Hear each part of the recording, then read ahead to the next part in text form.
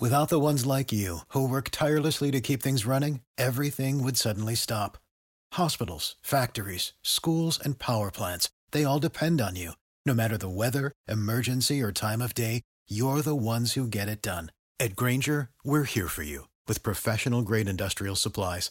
Count on real-time product availability and fast delivery. Call, clickgrainger.com, or just stop by. Grainger, for the ones who get it done.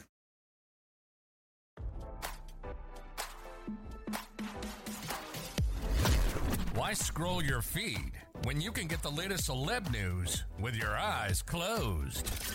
Here's fresh intelligence first to start your day.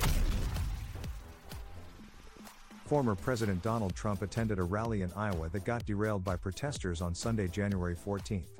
One heckler called him out for the reported millions he earned from foreign businesses while he was president, RadarOnline.com has learned. During the rally, Trump was taking shots at his primary opponents, Florida Governor Ron DeSantis and former South Carolina Governor Nikki Haley, when a woman shouted from the crowd, "You've taken millions."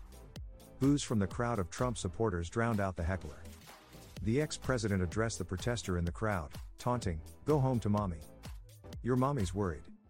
He later criticized her by calling the heckler young and immature, only to come face to face with even more heckling and booing that broke out when another protester could be heard calling Trump a climate criminal.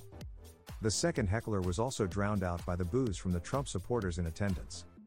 Trump recently admitted to getting paid by foreign governments while he was president for doing services for them.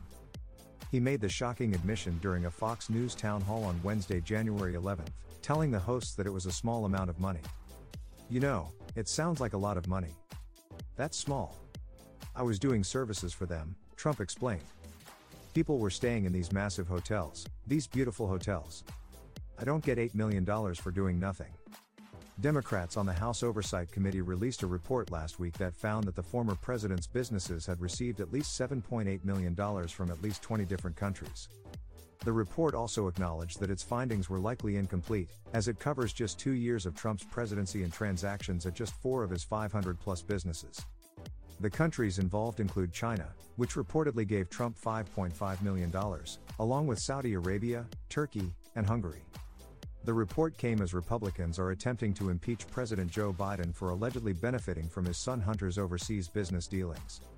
The Republican Iowa caucus is set to take place on Monday. According to Real Clear Politics, Trump holds a commanding lead in the state despite millions of dollars spent by the DeSantis campaign. Trump is currently polling at 60.9%, with Haley in second at 11.9% and DeSantis in third at 11%. All other candidates still in the race are polling less than 5%. Now, don't you feel smarter? For more fresh intelligence, visit RadarOnline.com and hit subscribe.